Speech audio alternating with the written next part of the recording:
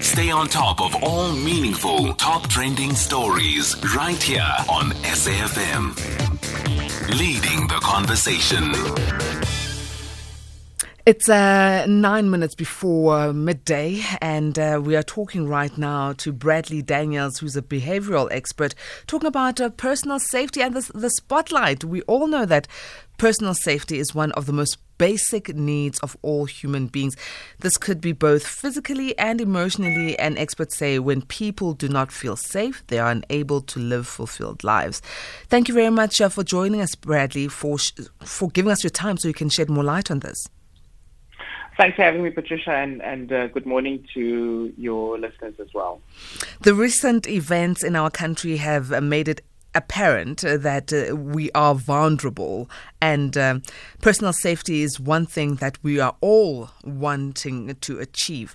How can we ensure that we have personal safety without infringing on others? Patricia, the first thing that we have to make clear is that personal safety is not a static concept. So personal safety is a holistic concept. So we can talk about the notion of being safe. In other words, you're safe when you are safe in your home, or safe in your property, safe in your community. And that's there we're talking about the physiological conditions or the physical conditions necessary for safety. The notion of feeling safety is something different. So the notion of feeling safety is a very personal thing. So in other words, it then ties into the psychological understanding and experience of safety or non-safety. So the short answer to your question is, in order to feel personally safe, we have to start with the actual physical environment being safe. And then thereafter, we can then start adding in things which allows us to psychologically feel safe. So how do we get that together, especially when we see that there are a lot of riots and other things happening in our communities? So the first thing, if we're talking specifically about the riots over the last 2 weeks, specifically as we can see now as the country is trying to rebuild, not just rebuild again, the physical things. In other words, malls are trying to become operational again. Some people in some areas in the country are having to, secure their homes. If we look at what's happened in some instances in KZN.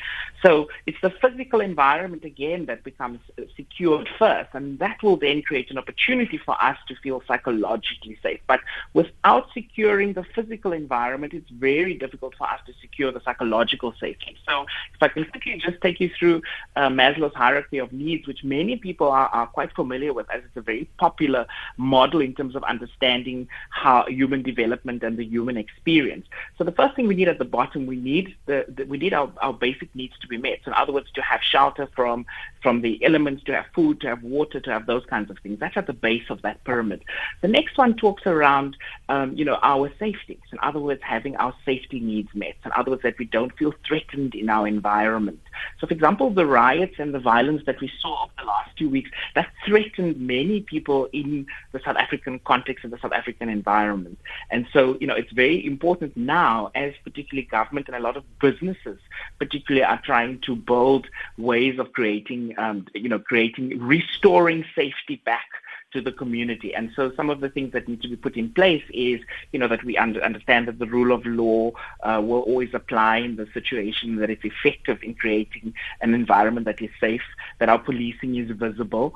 But also if we talk about things such as, this is also where insurance comes in. So if we really talk about, particularly a campaign that I've been working on recently with Momentum Insure around the notion that insurance also gives us safety. So if we think about that SASRIA cover that is becoming very in the spotlight at the moment, because a lot of businesses would have to rely on that cover in order to restore themselves to the physical safety of being able to operate their business. In other words, to put in security in their shops, to put in new windows that were damaged, to replace stock.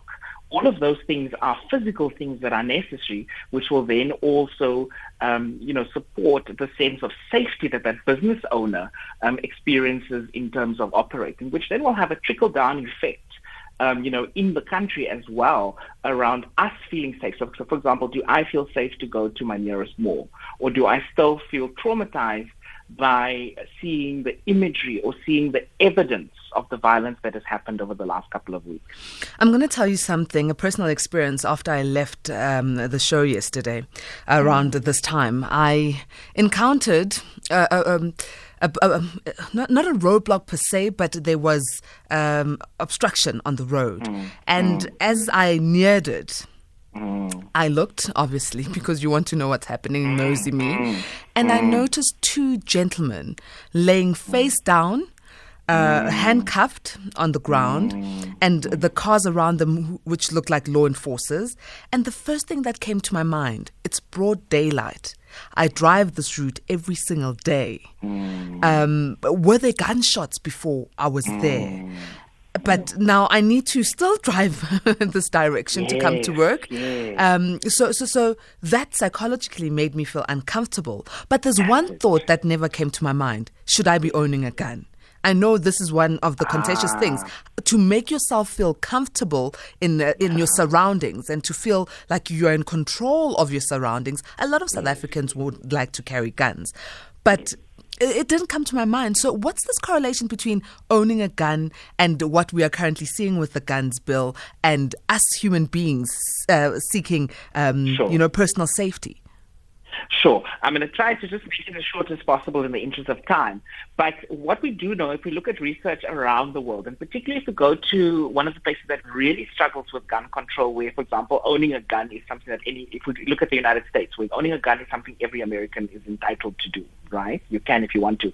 But if we look at all the gun violence that happens, more of the violence is happening not in people protecting themselves from others, but actually in people harming others. It's also the idea that a gun is a lethal weapon. So by owning one, it also can be lethal towards yourself and others. So in a sense, guns, if we look at the research, and this is a contentious issue, but if you look at the research, it actually says that, a lot of people often end up dying at the hands of their own gun. That's often what happens. So you would think that it's purchased by the notion, it's purchased with the intention of protecting myself from others.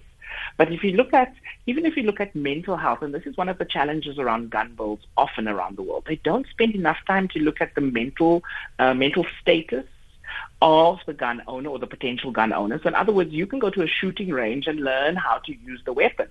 But are you somebody who is psychologically stable enough to have such a weapon? And if we look at some of the incidences we've had around the world where it always comes after the fact. The person was able to buy a gun, but they actually weren't stable enough to be able to manage a gun safely. And so that's where we see where that almost literally, no pun intended, but it actually backfires on us quite often. So that's the issue with gun control. But I think we have to return back to looking at the macro understanding of safety. So in other words, the police, let's go to your example. So the police presence may have given you some sense of safety.